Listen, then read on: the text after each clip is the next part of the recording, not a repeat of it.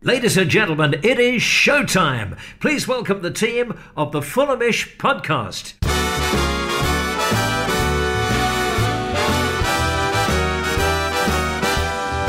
It's the Fulhamish podcast, your original Monday night Fulham fix. My name is Sammy James, and on tonight's show we're going to be looking back at Friday's West London derby between Fulham and Queen's Park Rangers, as Fulham made themselves the best of the West. And well, the rest of the cast on the podcast tonight consists of Jack Collins. Hello, listeners. Farrell Monk. Hello, everyone. And our second Jack tonight, Jack Kelly. Good evening. How are we doing? A positive podcast today after Friday's win. It's nice, yeah. We're also two Jacks short of a winning hand. Very good. But it's still a full house, though, at least. It's always a full house in here, mate. Right, well, we've got lots to discuss from Friday. We'll also look ahead to Tuesday's game against Derby. As ever, let's do some three-word reviews. Secretary Jack Collins, what came through? Dan Winter, take Abou Son, which I thought was just really good. Oh, lovely. And shouts out Luke Boole, who went back to lights, camera, action. I have so much time for a return to form on that one. Rob Zapolski, prodigal son, returns. Jack and Loz, Derby Day dazzler. And Adbron Smith, Abou's back, Kamara. Very good. Nearly all of them were Kamara related. It is nice to hear lights, Kamara action. That's a real throwback to kind of like first couple of seasons we did the podcast. That always he used to come up a lot. Came up. Well, he was the main man on Saturday. Just a quick one before we start the podcast, that if you're looking for somewhere to watch Friday night's game between Swansea and Fulham, obviously first choice is to go down to the Liberty Stadium. But for some of us who are in London, we can't make it down there. Train situ doesn't help. Jack Kelly, I imagine you will be there. Yeah, I'm going to stay overnight though. Go for a bit of a clubbing session after the 1-1 draw. It's a tough one to get down to. Everyone look out for Jack. Mission Kelly. It's a tough one to get to though, isn't it? Yeah. I mean, it's not ideal. There's a train at 5 a.m. the next morning, but you know, you've got to be hardcore if you want to go for that one. So yeah, if you're not hardcore like Jack and you're in London, but you'd like to watch it with some Fulham fans, we've booked a big space at the EV bar in Southwark, which is underneath the train lines, and they have a big old screen, and they've sectioned off a big corner of the bar for Fulham fans to watch it on their big screen. So come on down. It's free. There's no tickets. It's a free-for-all, basically. We don't know how many people are going to turn up. We could overwhelm the bar, or there could just be the three of us having a pint in a section for about 50 people. So if you want to come watch the game with a load of Fulham fans, hopefully on Friday night, then come down to the EV bar in Southwark, not too far from Waterloo Station either. And it should be jokes. Be a laugh. Yeah. See what happens. We'll have some pints. Enjoy ourselves. Yeah, at the very worst, it's just going to be me, Jack and Farrell. So you're more than welcome to tag along. Right, let's talk about Friday's game. Key point to talk about is Abubakar Kamara coming into the side for Alexander Mitrovic. Farrell, were you surprised that that's what Scott went with on Friday? Because we were all talking really about Bobby Reid getting the nod. Yeah, I don't think surprised would be the right word. It was kind of like, well, Abou's starting when I heard, and I was like, okay, fair enough. You know, he is the number 2 striker, and he has had a little bit part to play throughout the season so far. You know, and he made an impressive cameo against Birmingham City when he came on for that final 20, so he'd put himself in contention for it, I guess. Absolutely. You know, he's on the bench as another striker, as the backup for Mitrovic. If that wasn't the case, then he wouldn't even be on the bench to start off with. But, you know, he is part of Scott Parker's plans, and he is there to be utilised, and he is part of one of our assets. And it is, you know, I'm happy for him that he got the 2 goals, and I'm happy that he contributed to what is ultimately the goal of winning the match and getting especially the West London derby. But it's probably not the greatest 2-goal performance I've ever seen in my life, to be honest. But saying that, to his credit, he, you know, when he had 2 chances to score, he scored them both, and he did take them well, which in the past, you know, he might have fluffed a little bit. You know, with Birmingham, he had the 1-on-1 chance, and it's a good save. The Birmingham one, where he hits the post. Yeah, it's a brilliant save. Oh, I'm not so sure about that. Oh, no, he did hit it straight at him. But anyway, we're not talking about that. But apart from that, I don't think he contributed a great deal to the overall performance. He did pressurise their defence a little bit. He did start a few attacking moves, but apart from that, I thought he was quite wasteful. and I do think that is somewhat reflected in the fact our possession wasn't is probably its lowest it's been for a long time, apart from obviously the Middlesbrough game when we were down to 10 men for most of the game. I thought it was quite an intelligent performance, and not, obviously you have to categorise that by the standard of what we've seen before.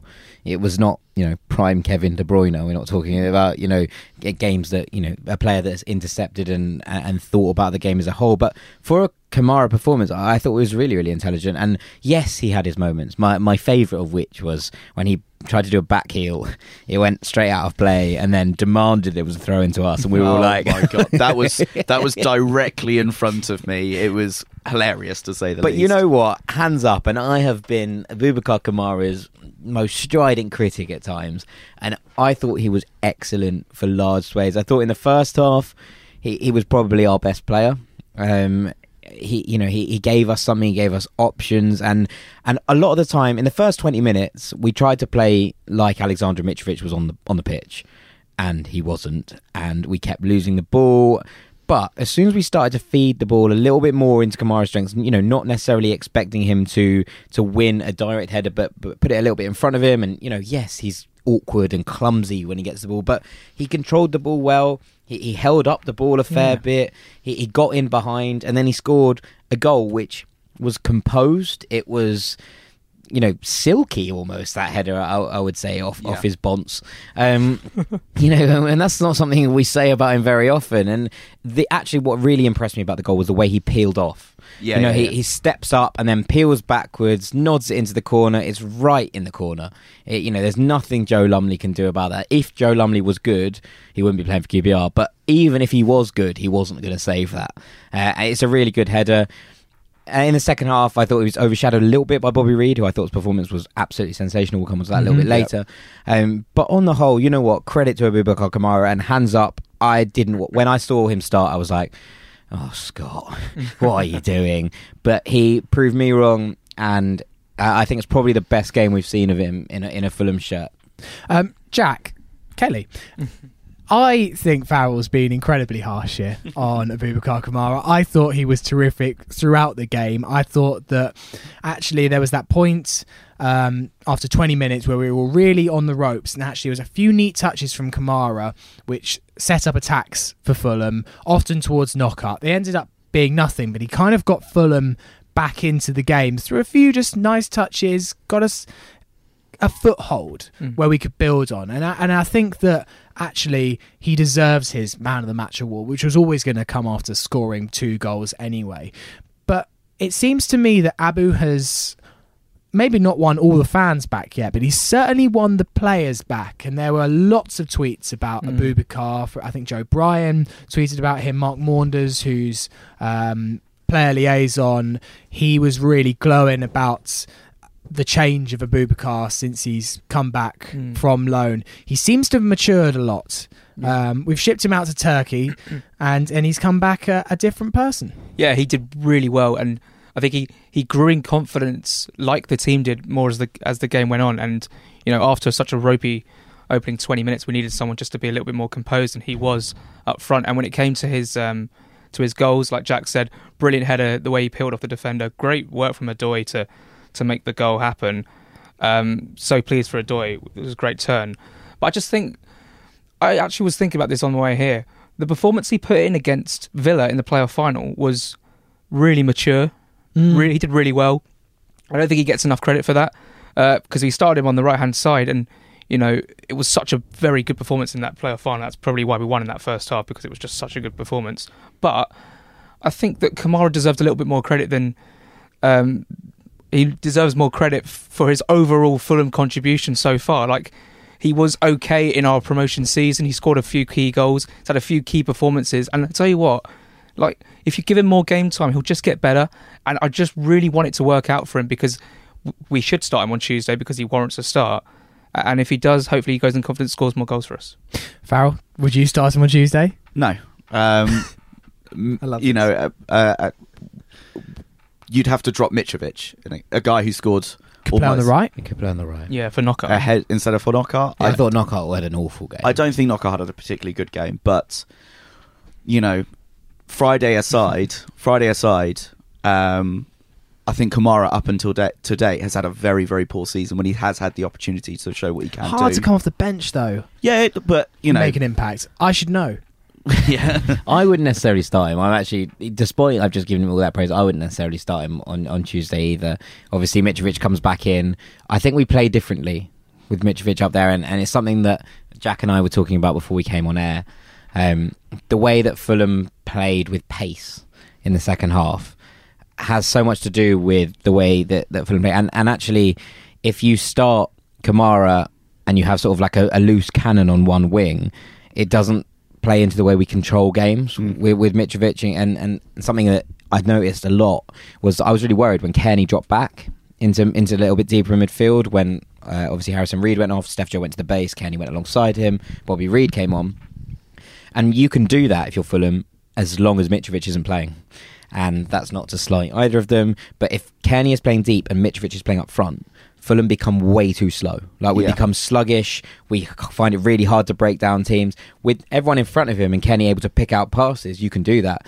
And something that I'd be really interested in now is whether Scott starts to switch things up. Obviously, Alexander Mitrovic is the best player in this league. I'm not trying to say that, but I would be interested now to see if Scott starts bringing Kamara on with 10 minutes to go instead of Mitrovic to completely change up how Fulham attack. Because something that was really interesting is the way that we completely played a different system second half to what we normally do, and that contributes to what Farrell was saying earlier about lacking possession. It isn't the same. It's not that much control. It's very sort of breakneck, but it gives us an option. Well, it was that's lovely. something we've missed. It was lovely to see. We were playing counter-attacking football at times, and I can't remember the last time we really did that. I mean, it's something we should have done in the Premier League much more. we do it certainly a lot better than we used to, that's for sure, and that's happened definitely in this season so far. Under Jukanovic, we weren't very good at counter-attack. We just couldn't play counter-attacking football, even when it was available to us. We'd slow the game down too much, and I think that was just the players at our disposal. We just weren't very good at it. I think now we have two natural wingers certainly playing every game. They know to play more direct when we do get the ball, and maybe that plays into more Kamara's strength, because Mitrovic is not a counter-attacking player, is he? No. But that is just one facet of the game. I think everything else that we've been doing this season up to date, we're much better at. We do control possession better. We do, hurt teams more. We do get more possession. We do create a lot more chances. I think when you actually look at the game as a whole on Friday, we didn't actually... we did create chances. I don't think Kamara was the focal point of those. We did actually end up hitting the post 4 times at the end of day 2. Cavallero, Knockaert had a chance. But as a whole, you've got to realise that the overall performance was better when we have Mitrovic in the team instead of Kamara. I do get your point that Knockaert didn't really have a good game on Friday, but you can't just look at this one performance from Aboubakar Kamara, which I still think, although his two goals were taken very, very well, as a performance overall, he did lose possession a lot of times. He was out of position a lot of times. Did he sort of pressure their defence as much as we would hope? Not really. But I do take your point that it is certainly an option that we have, and it's a good option to have, but not to displace any member of the team that we have. I don't think you'll be on his Christmas card list. I don't think he listens. No, but the only thing I would suggest is that I'd maybe argue your comment about the high press is potentially...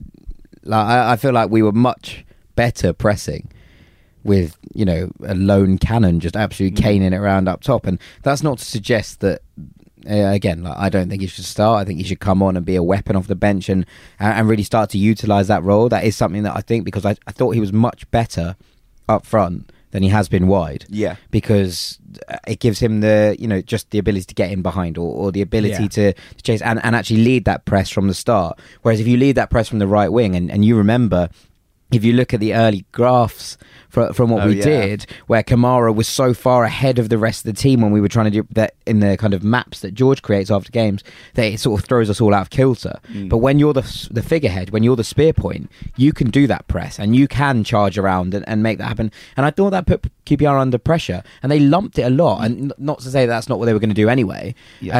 But I do think that Kamara leading that press gives us a different element to that. I do agree with you there, and just thinking about what you were saying, that with the current team how it is, it just doesn't work as a high press if he's playing on the wing, because we don't play really, really attacking fullbacks. It definitely works better under Jukanovic when we had Ryan Fredericks behind him, because we were playing so much higher with our fullbacks. Yep. With Brian and Adoy at the moment, and if Steven Sessegnon gets back in, they're not necessarily a high press kind of player, are they, at the moment? So perhaps the style of system that we've seen with Kamara to date, it just isn't working for him. Maybe if he's playing up front, it works to our benefit. But I think it slightly flatters him, considering the real standout performer on Friday night was Bobby Reid, the absolute game changer, because before that we weren't particularly good. Well, we'll come on to that, because there was actually a rest of the game, because this has just become Aboubakar Kamara-ish.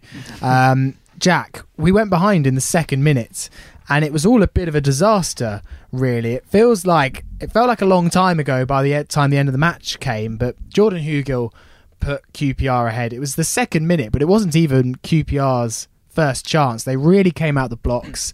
They were pressing Fulham very, very high, made us commit countless errors, passing it out the back.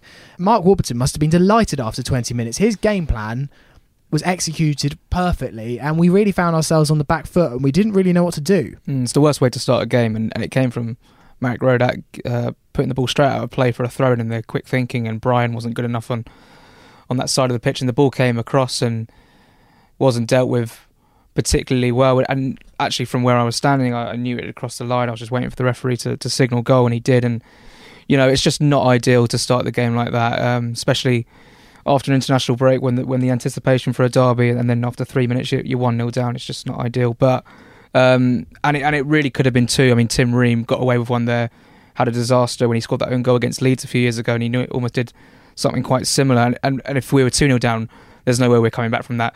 But even this is why I was so frustrated, because even when we equalised, I didn't.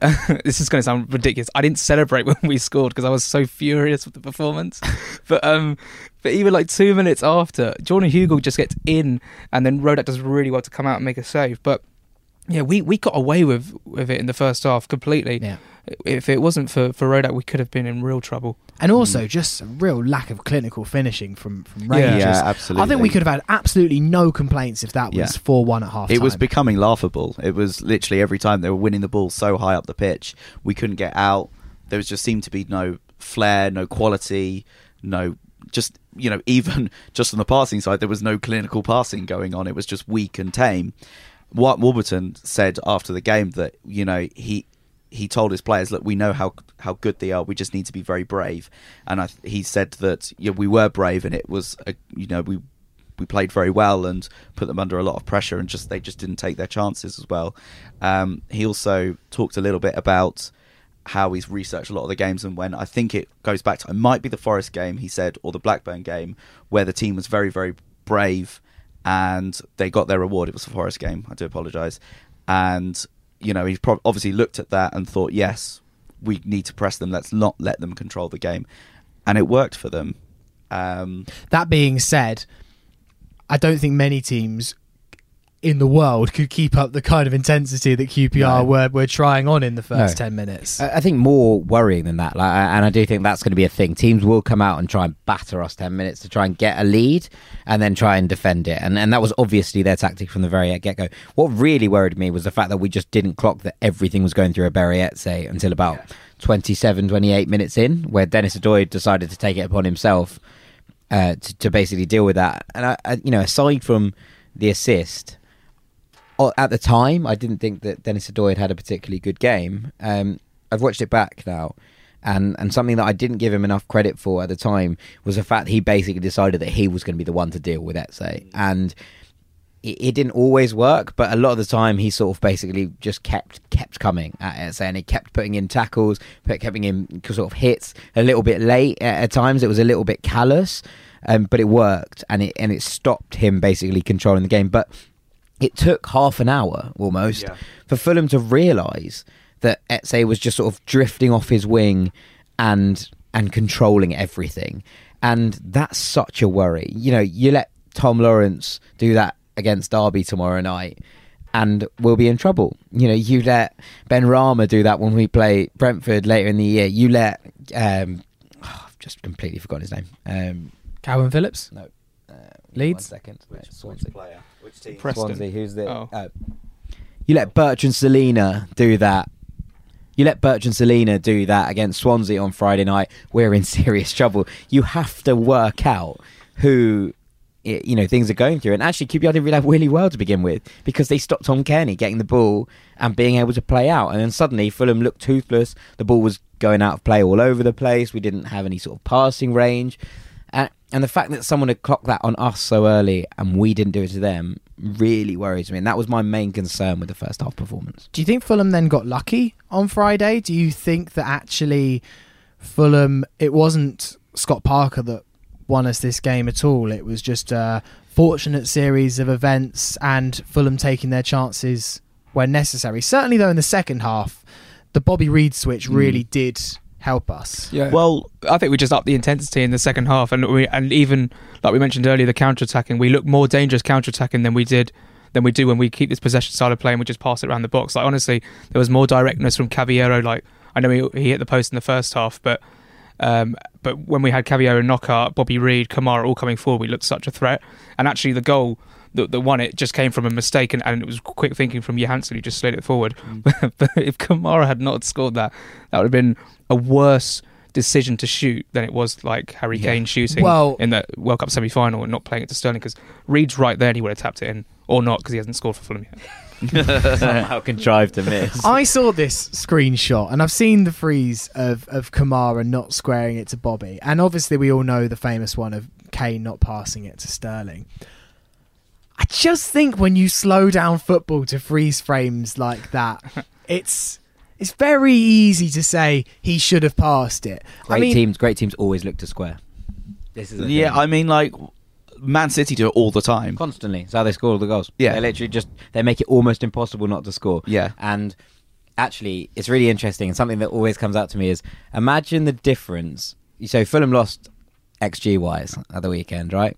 And something that always kind of I hold against XG, actually, is that if Kamara scores a 0.3 chance or whatever it is, right? If he squares it, it becomes like a 0.8, and it's one pass and the graph completely changes. And it's something that I hold against XG because I think it's a little bit difficult to understand that sometimes you have to do those kind of things in the heat of the moment.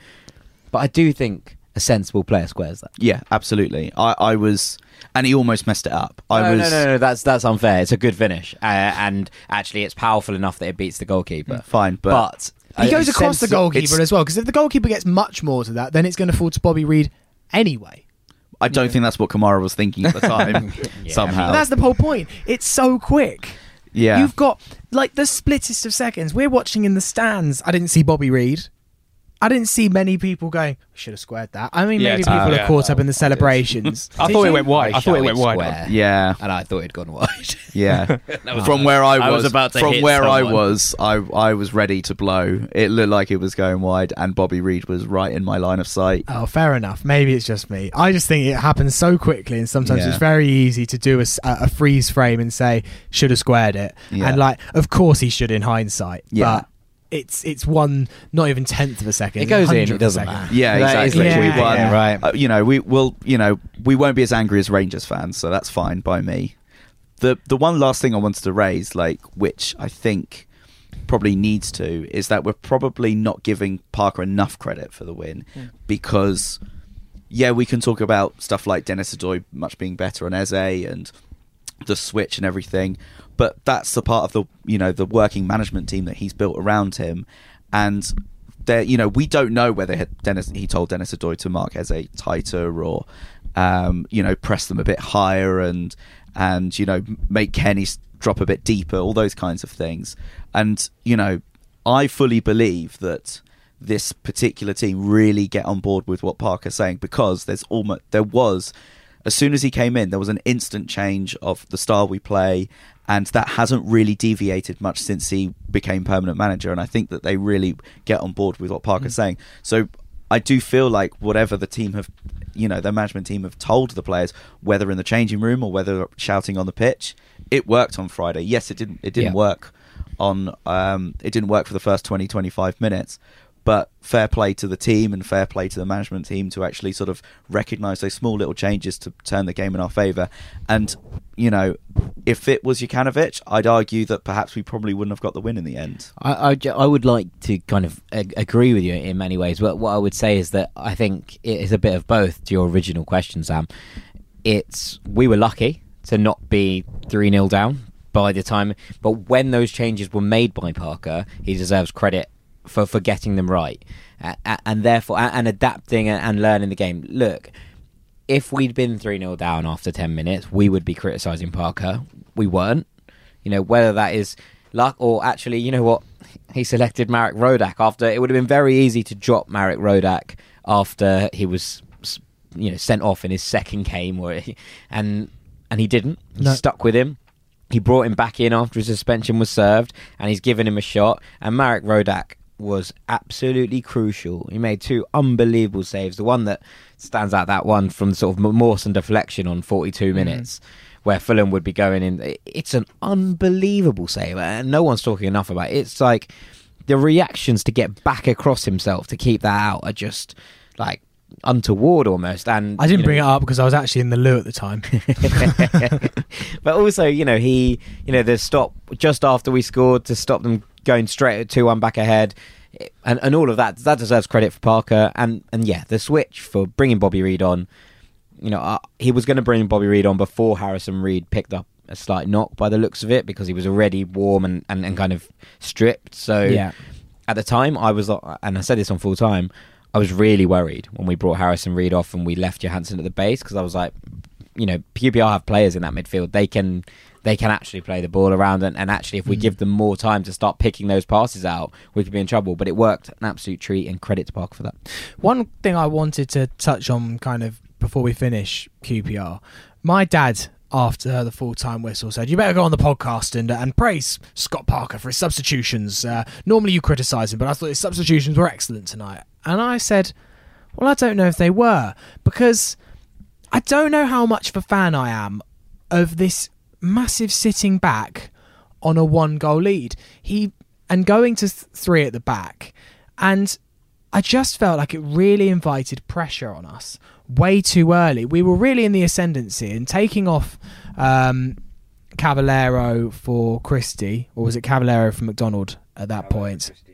I just feel like teams better than QPR would have taken advantage of that situation. We sat so deep, invited so much pressure on ourselves, and I just feel like we keep making that same mistake late on of trying to defend 1-goal leads too hard.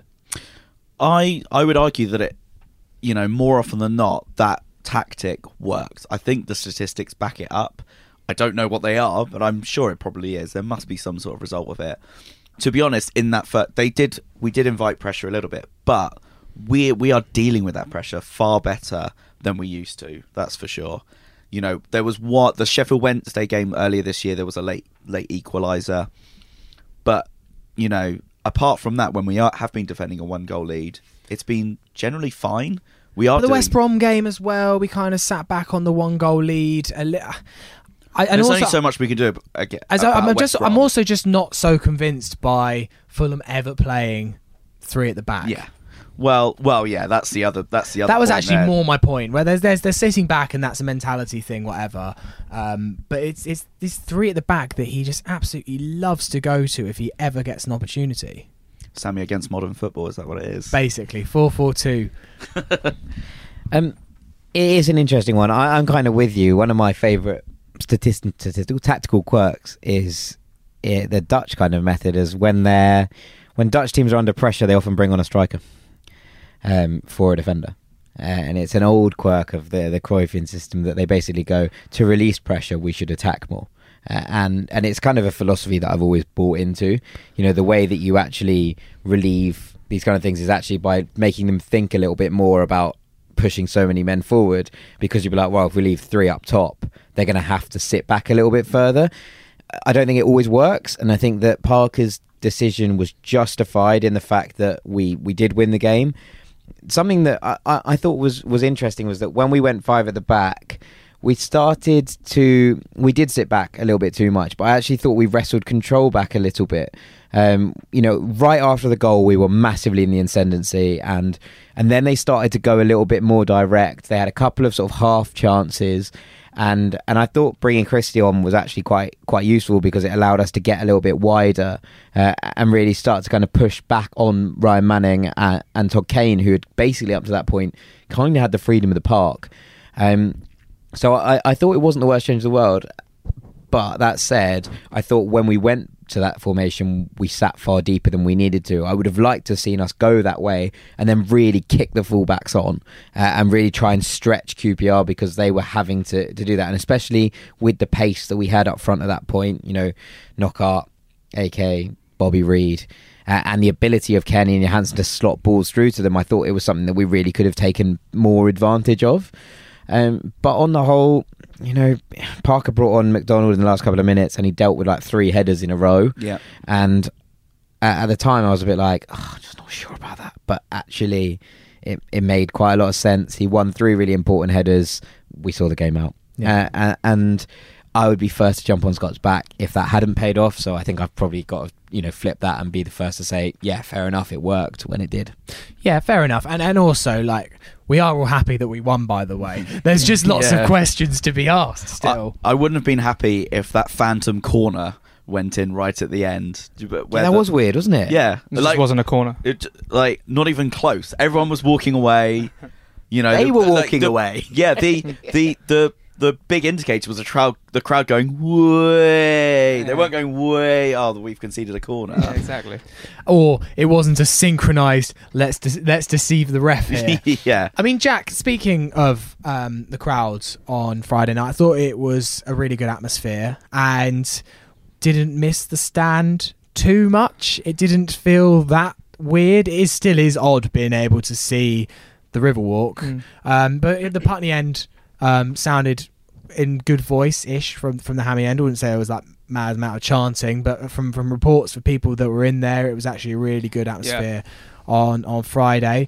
Some of the QPR lads were a little bit angry at the end, weren't they? No, I enjoyed that.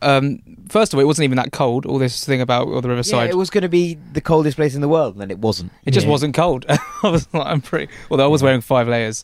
Anyway, yeah, QPR fans, of course, they love to kick off. I mean, I remember when we beat them 2-1 at their place, they were jibing at me and my brothers, and I thought this is quite fun. We did win the game, so whatever. But no, it was very fun coming out the ground because all the QPR fans were walking towards Hammersmith, and we were obviously walking towards the park. And actually, we ducked into the club shop, so we basically had to cut in through this antline of QPR fans, and they were just so furious. And these 2 girls just started shouting in my face, and I was a bit like, well, we just won, so just grow up. Anyway, that was good fun. But I'm glad that I think it looks quite nice, the Riverside stand just gone. It looks quite interesting, quite quirky. But I'm looking forward to it getting built up again. Yeah, some real progress, because it was only 2 weeks ago you and I were saying they're taking their sweet time over it, and it's amazing. I do feel sorry for Junior. Where's Junior? No, Junior was there. He was, yeah. I mean, about to see his flag. Yeah, but he was behind the fence. No. Obviously, I could see it, and also his Instagram story did suggest that he was about. But it was more just I was like, he's not going to be that much of a big deal now because you can't really see him. No, you can only see him a bit, poking his head above the parapet almost. Maybe on games where it's not on Sky, there's some camera gantries, isn't there, on the stick him up there, see what happens. On the Riverside. Maybe we can just plonk him up there like some sort of cheerleader. Yeah, absolutely. For 90 minutes. He needs a place. Some justice for Junior. He needs a place to watch the football. He's become a cult hero. We can't be ditching him after just 3 months. Right, that is all the fallout from QPR. We're going to look ahead to Tuesday night's game against Derby, and we've got a few questions as well. Fulhamish has partnered with theterracestore.com, who have a great range of official Fulham merchandise with a retro twist. Some amazing products with throwbacks to some of the iconic Fulham kits of yesteryear. Right now, Fulhamish listeners can get 10% off. Just use the code Fulhamish when you check out. They've got some great presents, particularly with Christmas around the corner. So make sure you use the code Fulhamish for 10% off. That's at theterracestore.com. Hello, Dom here. If you want an extra Fulham audio fix each week, check out the Fulham Fan Fan Show on Love Sport Radio, which is every Wednesday from 9 until 10 PM UK time. There's plenty of Fulham discussion and regular interviews with ex-players too. If you can't listen live, just search for Fulham Fan Show in your podcast app of your choice and get it on demand whenever you like. Welcome back to part 2 of the Fulhamish podcast. Sammy James here with Jack Collins. Hello, listeners. Farrell Monk. Hi. And Jack Kelly. Good evening. Right, so let's look ahead to Tuesday's game against Derby at the Cottage. It always feels weird when you have such a long time off of football. So it was best part of 2 weeks. And then suddenly 3 games come about in quite quick succession, especially at Craven Cottage as well. So for most fans, we're heading back to the Cottage on Tuesday. We face a Derby side that have had a pretty tumultuous season, really. They're languishing in mid-table under Philip Cocu, and really the story of their season has been defined by the incident, the team night out. Richard Keogh sacked, Tom Lawrence and Mason Bennett involved as well. They've been a little bit shell-shocked results-wise ever since that, but picked up a big win against Preston on Saturday from all reports. I briefly saw the highlights. It looked like Derby played really, really well, and it's a strong result against a good Preston side. They are much stronger at home than they are away. Their stats for home and away are absolutely ludicrous. Yeah, they're Fulhaming it from the Premier League. They've won their last 5 at home, and they've won 5, drawn 3 and lost 1 at home. Away, they've won 1, drawn 3 and lost 4, and their last 5 they've drawn, lost. Okay. They are bad travellers. Cruising for a win then on Tuesday night when they come to Craven Cottage. Yeah, they'll almost certainly break this now. I've said that. It would be a really key one. We've kind of moved ourselves into 4th place in the league, Jack, but it's still really tight up there. There's still quite a bit of a gap to go up into the top 2, so there's not really much margin for error despite winning a couple of games in a row. Yeah, and there's some tough fixtures. Derby, then we've got Swansea, then Brentford and Preston and Bristol and all that lot. But Derby haven't been to our place since the playoff semi-final, so that's interesting. I think, first of all, I don't think Tom Lawrence and Mason Bennett should be playing football.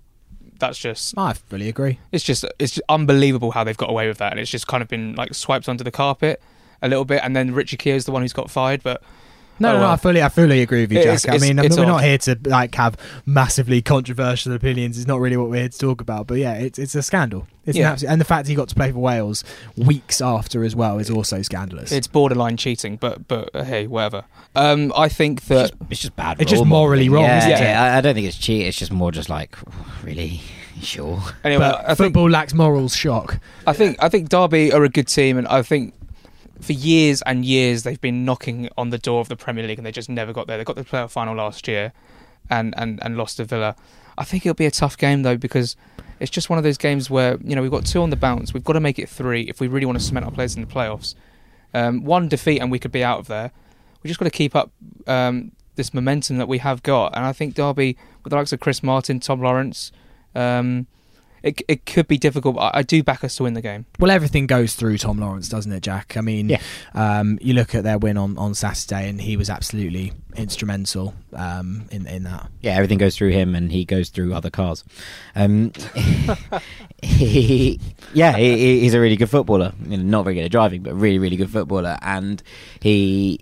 You know, they will play through him because why wouldn't they? I think if you look at this Derby side, it's so much weaker than it has been in previous years. You know, last year they had the array of talent that Lampard managed to sort of wangle off all the top clubs, Wilson, Mount, Lawrence as a front 3. You look at how well they're doing in the Premier League this season, it's actually a bit of a travesty when you think about it that Derby didn't go up. But even like Josef Zoon, who they took off Brentford and was good for them, they had a real kind of good squad there, and now you look at this squad and Chris Martin's back up front and I'm sure he'll want to come back and cause a stir and all of those things, but he is a man who was out, has been on the decline for a fair amount of time. I still think he was a good player when he played for Fulham, but since then has very much turned a kind of corner. Mason Bennett and Tom Lawrence, as we discussed. Dwayne Holmes is a young talent, but hasn't quite, made the cut yet. Craig Forsyth, who used to be an attacking fullback, is now playing centre half for them with Curtis Davis. They've kind of lost the I suppose the explosiveness that they had last year. Jack Marriott's still a good player off the bench, but Jamie Patterson plays for them now. He was good at Nottingham Forest 5 years ago. You look at this team. This is a tired squad. And yes, they've been good at home, and yes, they have strong form. And I like Koku as a manager. He's someone that I really, really push for. Well, when Fulham were looking at managers, I still think that he has a really, really lovely record, and I think he's doing a good job with quite a poor Derby squad. Well, when we were talking dangerous. about new managers a while ago, I think pretty much everyone turned up with Koku on their list. Yeah. His record at Hesville was unbelievable, and you look at the kind of the places he's managed, and you think about those kind of things, and he does seem to be doing a good job at Derby, and I think that's key. Like, people have been like, oh, Derby aren't doing that well considering where they were last year, but considering how much weaker this squad is, I think he's doing quite a decent job there. They will cause us problems. There will be things about this. Tom Lawrence is, like we say, a fantastic footballer, and he will be looking to cause damage. But ultimately, we should be beating this squad at home, especially considering their away record. Well, another big night then for Dennis Adoy in order to keep their main man at large. From a Fulham perspective, Farrell, the obvious changes that Mitrovic will come back into the side, it's not really one that needs debating. Would you make any other changes? I guess potential question marks are Anthony Knockaert. Mm-hmm. Again, a poor performance really from him on Friday night. I think the biggest thing he did was G up the crowd and hit the post. Not in the same move. No, not far apart though. Yeah. I can't really think of too many other players. Depending on Harrison Reed's knock, potentially you might make a change there. Well, I suppose it depends on how brave Scott Parker is feeling, whether he sticks with, the Bobby Reid, Kenny and Johansson, bulldozer of centre midfields of the entire championship there. That's quite a handy trio to have in there. I think that's the question mark here. The only one that would depending on Harrison Reed's fitness, basically, but we don't know what's going to happen. There could be a return of Kevin McDonald in there at the base of the midfield, because the few times that Bobby Reid has come off the bench, he's done exceptionally well and really raised the performance. I think Bobby has struggled to keep up a good performance from one game to the next. That's been one of his biggest challenges so far. I remember after the Reading game where he was magnificent, and then we went into that Charlton game and we kind of thought, right, this is Bobby Reid's big moment.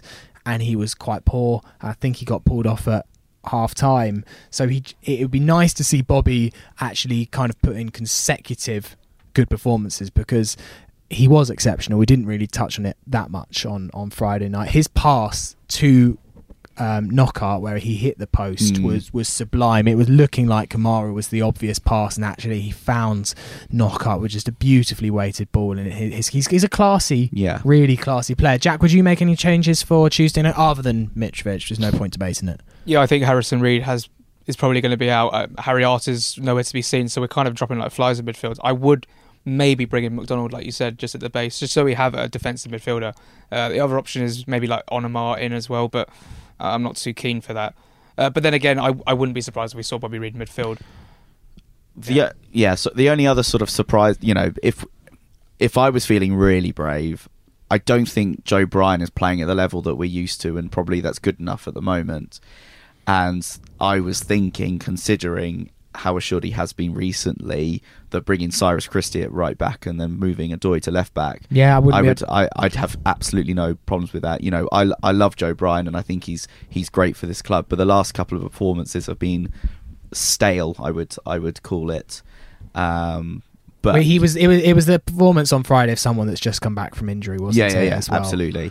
But if it, and Cyrus again did well on Friday. Cyrus came on and I thought he didn't have much to do, but he did everything right. He didn't really put any wrong passes in. Obviously he was good against Birmingham, we know that. I wouldn't be opposed to it either. Other than that, I actually think Adoy did an all right job on the right hand side, and I'd love to see some more early crosses, by the way. It was nice for that to happen for once.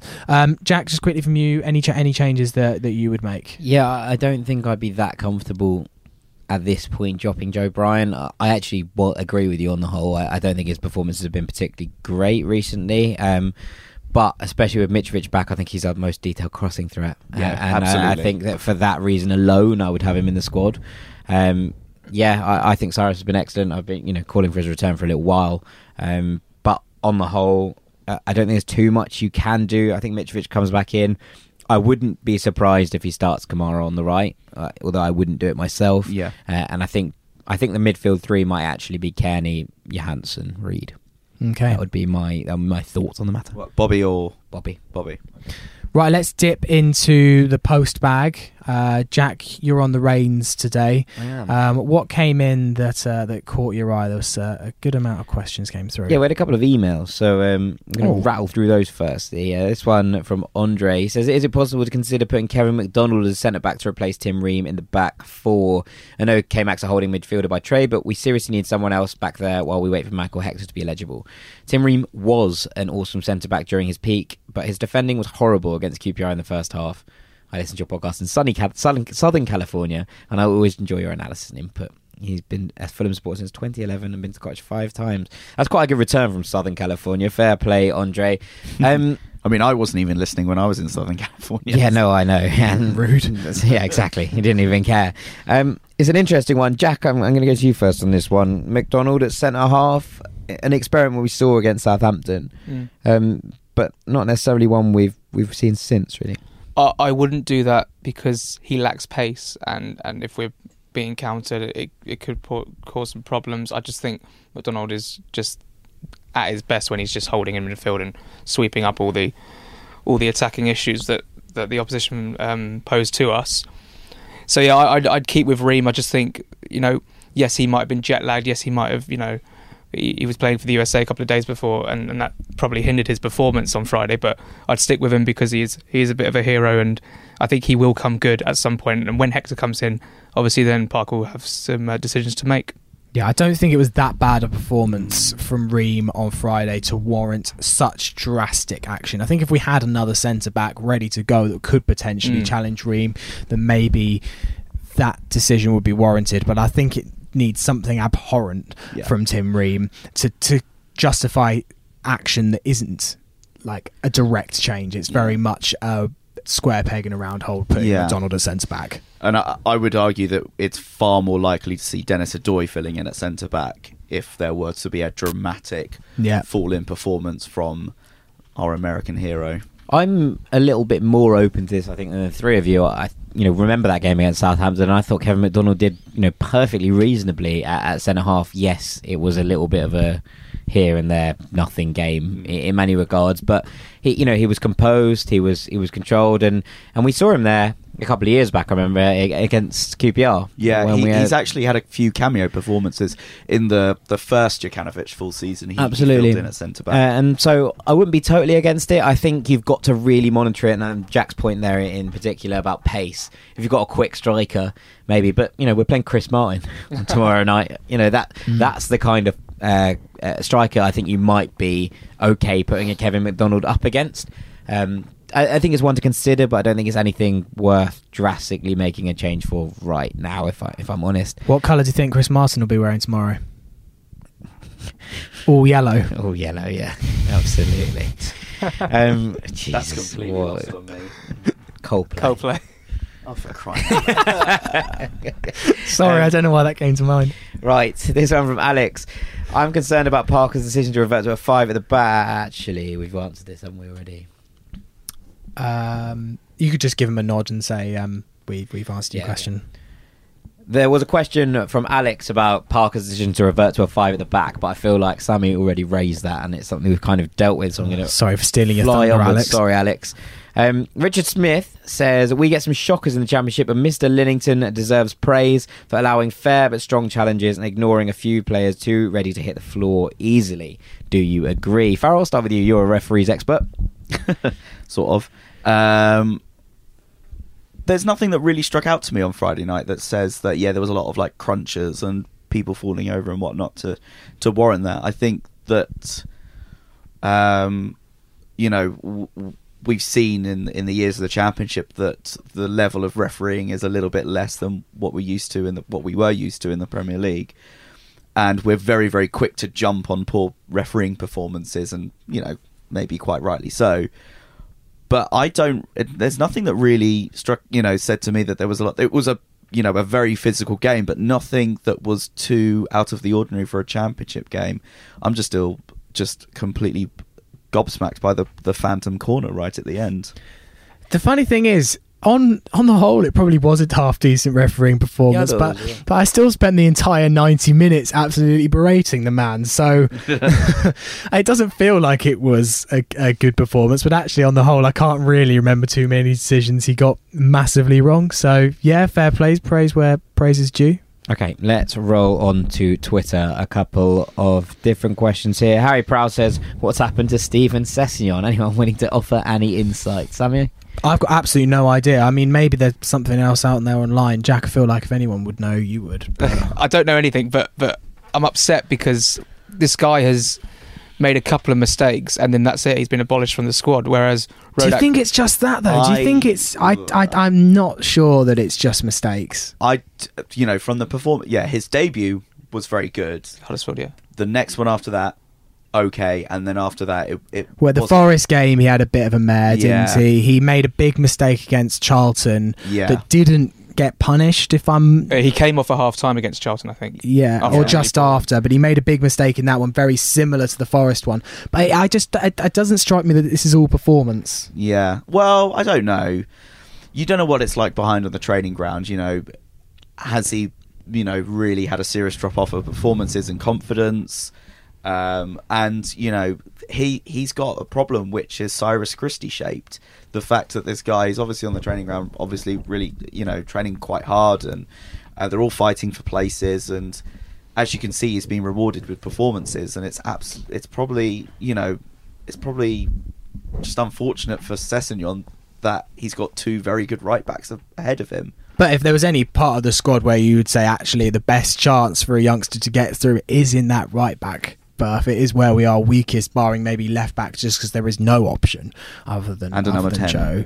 Yeah, I don't know. I don't know, unless there is something we don't know about. It just seems bizarre that he's being dropped completely. It's probably, I don't know, maybe he's getting prepared for a loan spell somewhere else. Don't know. That's Perhaps. My only other thing. It's a funny one, isn't it? Obviously, there's going to be continual links to Spurs with his brother there, but I got asked this the other week. Well, I got asked this the other week on radio, and I was like, well, with Mourinho there, I can't see us now. I don't see why Steven Sessegnon would feel like if he's not good enough to get into the Fulham team, he's suddenly good enough to get into the Spurs team. So I'm interested in that.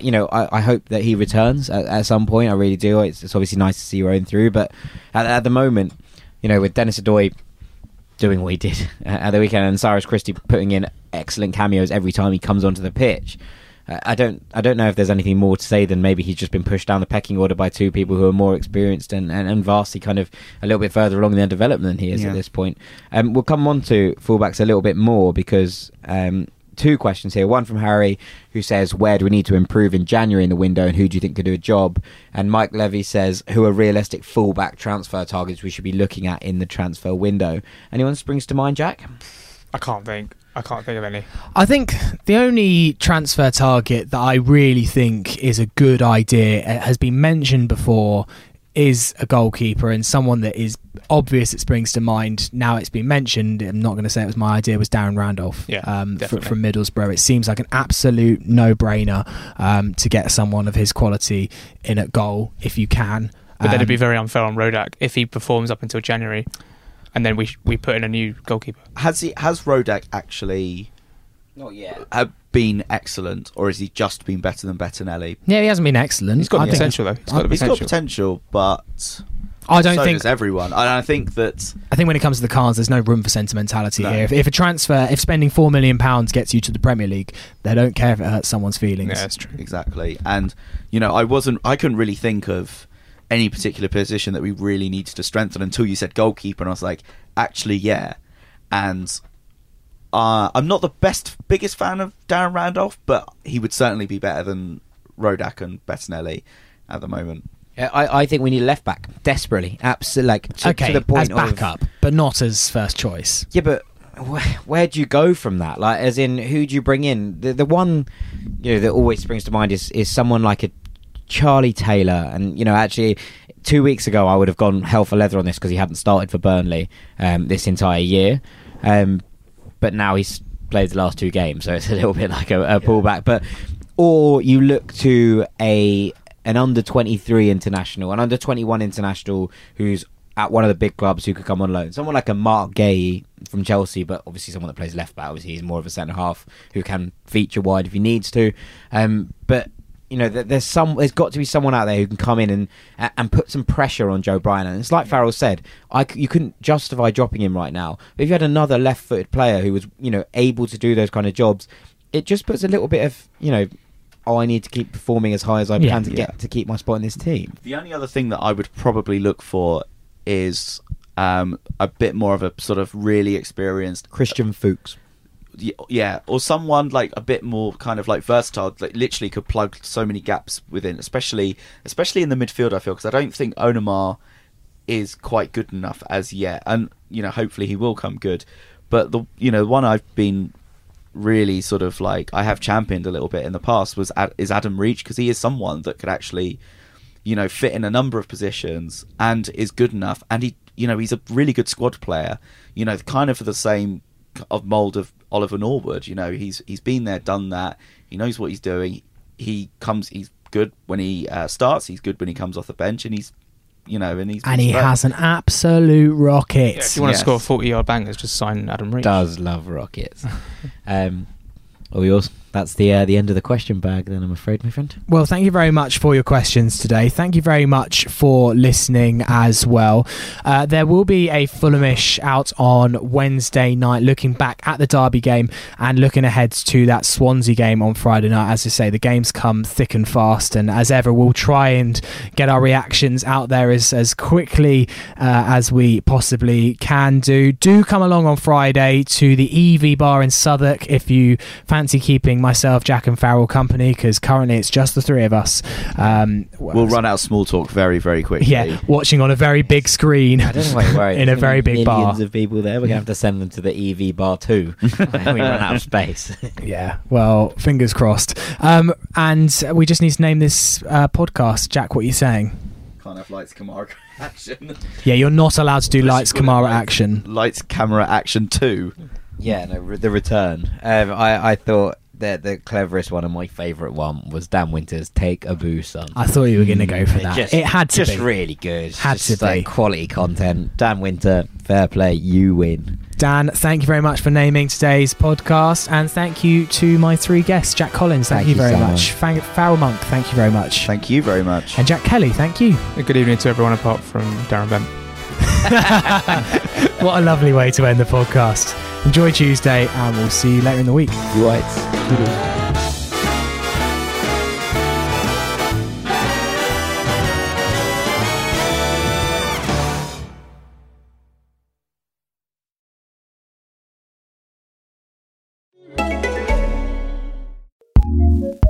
Acast powers some of the world's best podcasts. Here's a show we recommend. Hi, I'm Beth. And I'm Sarah. And we're the hosts of Pantsuit Politics, where we've built a community around grace-filled political conversations. And we wanted to share the words of our listeners because they understand best what we do. Susan told us, "Many times I've used your words when my own have failed, opening doors that allow for discussion rather than debate." Amber says we encourage her to be more involved, to be a better citizen, and to be part of her community. Nicole said, "Listening to you two process with one another is the only way for me to become unstuck." With the impending election on the horizon, join us and our amazing community of listeners at Pantsuit Politics as we prepare to vote, process the election, and prioritize our values and each other. Make sure you participate in our democracy by listening to Pantsuit Politics and, of course, exercising your right to vote. Acast recommends.